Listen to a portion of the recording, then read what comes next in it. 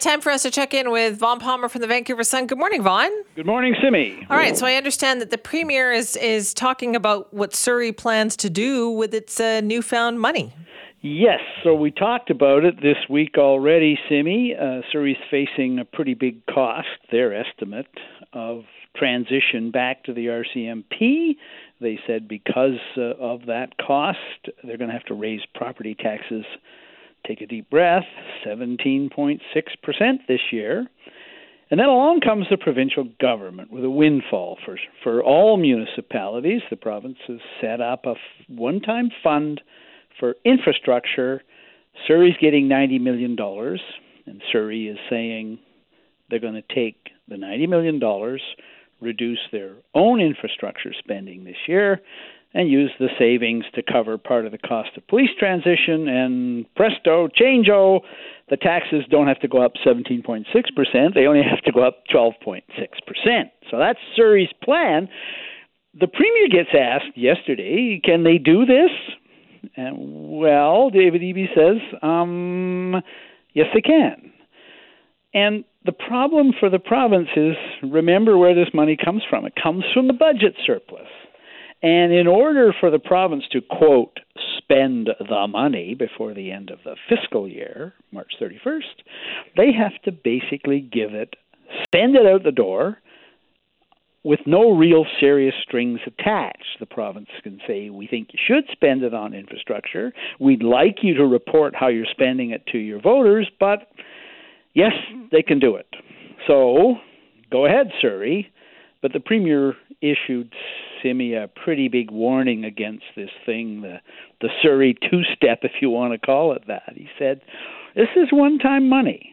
You're only getting it this year. You're not going to get it next year. So if you use the money to get started on construction of a community center and you're going to pay for it yourself down the road, or you've already funded it, that's fine. But if you use this to pay the operational cost of your police contract this year, next year you're on the hook. You're going to have to come up with the money next year because you're essentially increasing wages and benefits and costs, ongoing costs, and you're not going to get it next year. So a pretty strong warning from the Premier, don't do this, or at least let your voters know that they're on the hook next year in property taxes. And it matters in the case of Surrey, Simi, because the Mayor of Surrey, Brenda Locke, when she first announced this 17.6% tax increase to help cover the cost of policing transition, said this is just the first year. We're looking at the same thing next year and the same thing the year after. And the Premier is saying, yes, you are, and don't come crying to us for help next year because it's not going to be there.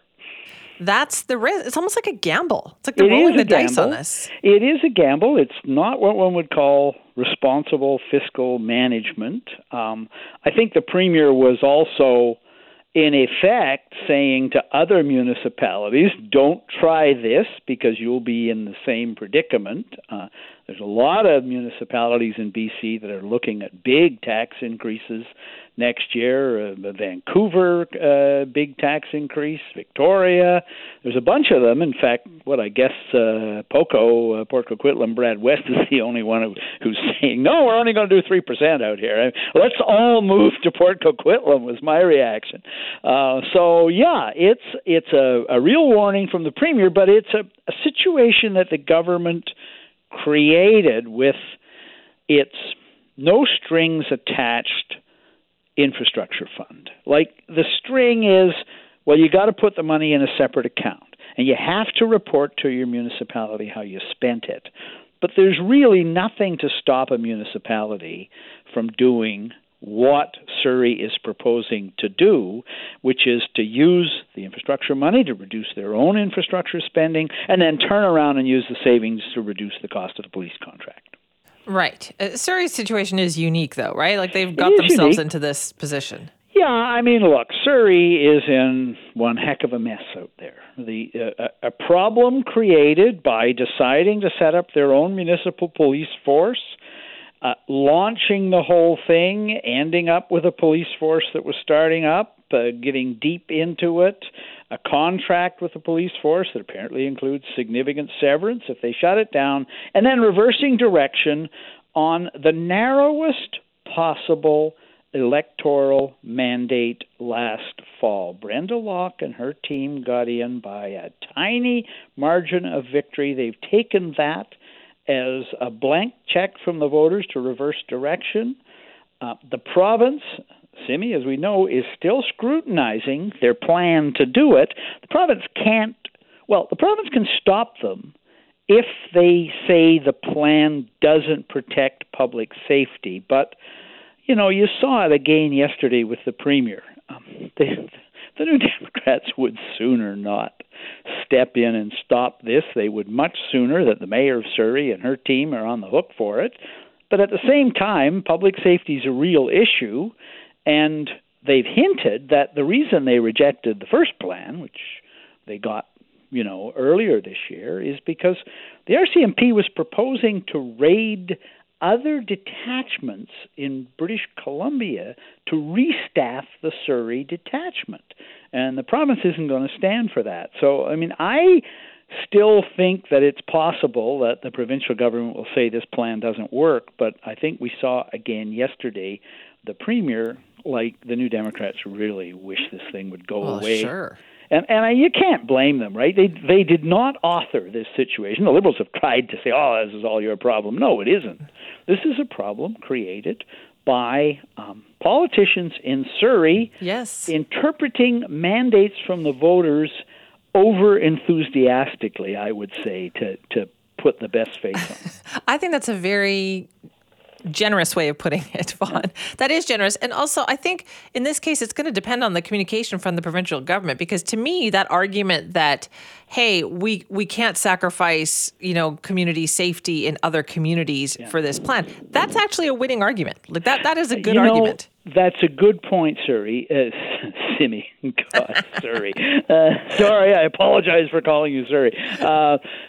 That is a good point. And Mike Farnworth, the Solicitor General, is the one who hinted that was the objection. That I do think that would be a winning argument. If the province simply came out and said, we reviewed the Surrey plan, the RCMP plan to bring back the RCMP, and the staffing just isn't there to do it, and the proposal to restaff Surrey by taking RCMP officers from other parts of British Columbia just doesn't fly because it would endanger public safety in those communities. So that's the key, though, is the communication on that, right? If they were to come out and say, we're not sacrificing Prince George, we're not sacrificing Terrace, we're not sacrificing these other communities for this. Yeah.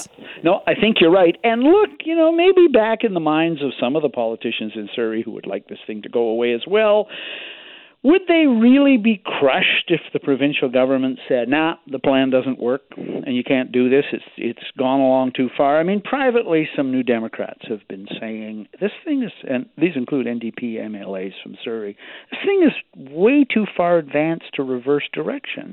It would be too expensive and too unworkable, and don't do it, and that may be the outcome, but there's not much time left, right? Like the province has admitted it's got to come out with its answer very soon, in a matter of weeks, and they said that weeks ago. So it must be imminent for a decision. This is what I'm thinking too. Before I let you go, let's talk about this bill that was introduced by BC Liberal MLA Eleanor Sturckow. It's really interesting. We're going to talk to her about it a little bit later on the show, but what kind of reaction is that getting? It's had a lot of favorable reaction. So Sturckow has an idea, I think it's a good one, that a change in the Mental Health Act that would say when somebody's admitted to an ER in mental health distress, sent there by the police or by somebody else, ER workers, doctors, nurses would be obliged to consult family members before letting the person go. And yesterday we had a very emotional announcement on this. Sturckow herself was involved in one of the cases, an RCMP officer, police officer who went in to the ER, admitted in mental distress, released, committed suicide. The obligation is not there in the Mental Health Act now for this kind of consultation before deciding whether a person should be detained as a risk to themselves. And what the law says is, look, you have to do the extra bit of work. You can't just let a person in, 90 minutes later release them.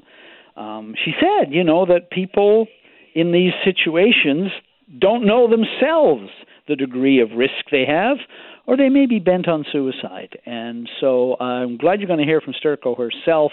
This is an opposition member who is emerging as one of the stars of the BC Liberal caucus. She's elected in a by-election just last fall. And I think, and this one, such a good idea that even Premier David Eby admitted the government's going to take a look at it. It's very rare, as you know, Simi, for opposition bills to make it onto the beyond the order paper in the legislature. In this case, the idea has merit, and the government should seriously consider enacting it. All right, we'll see what happens. Vaughn, thank you. Bye-bye, Simi.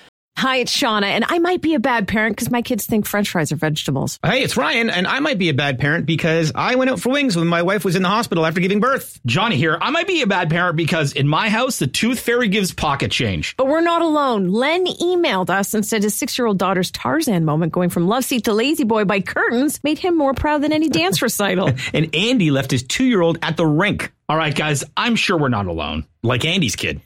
For stories and confessions like this, make sure you check out our podcast. It's called Bad Parents, and it's available wherever you get your podcasts. I left a glove at the rink.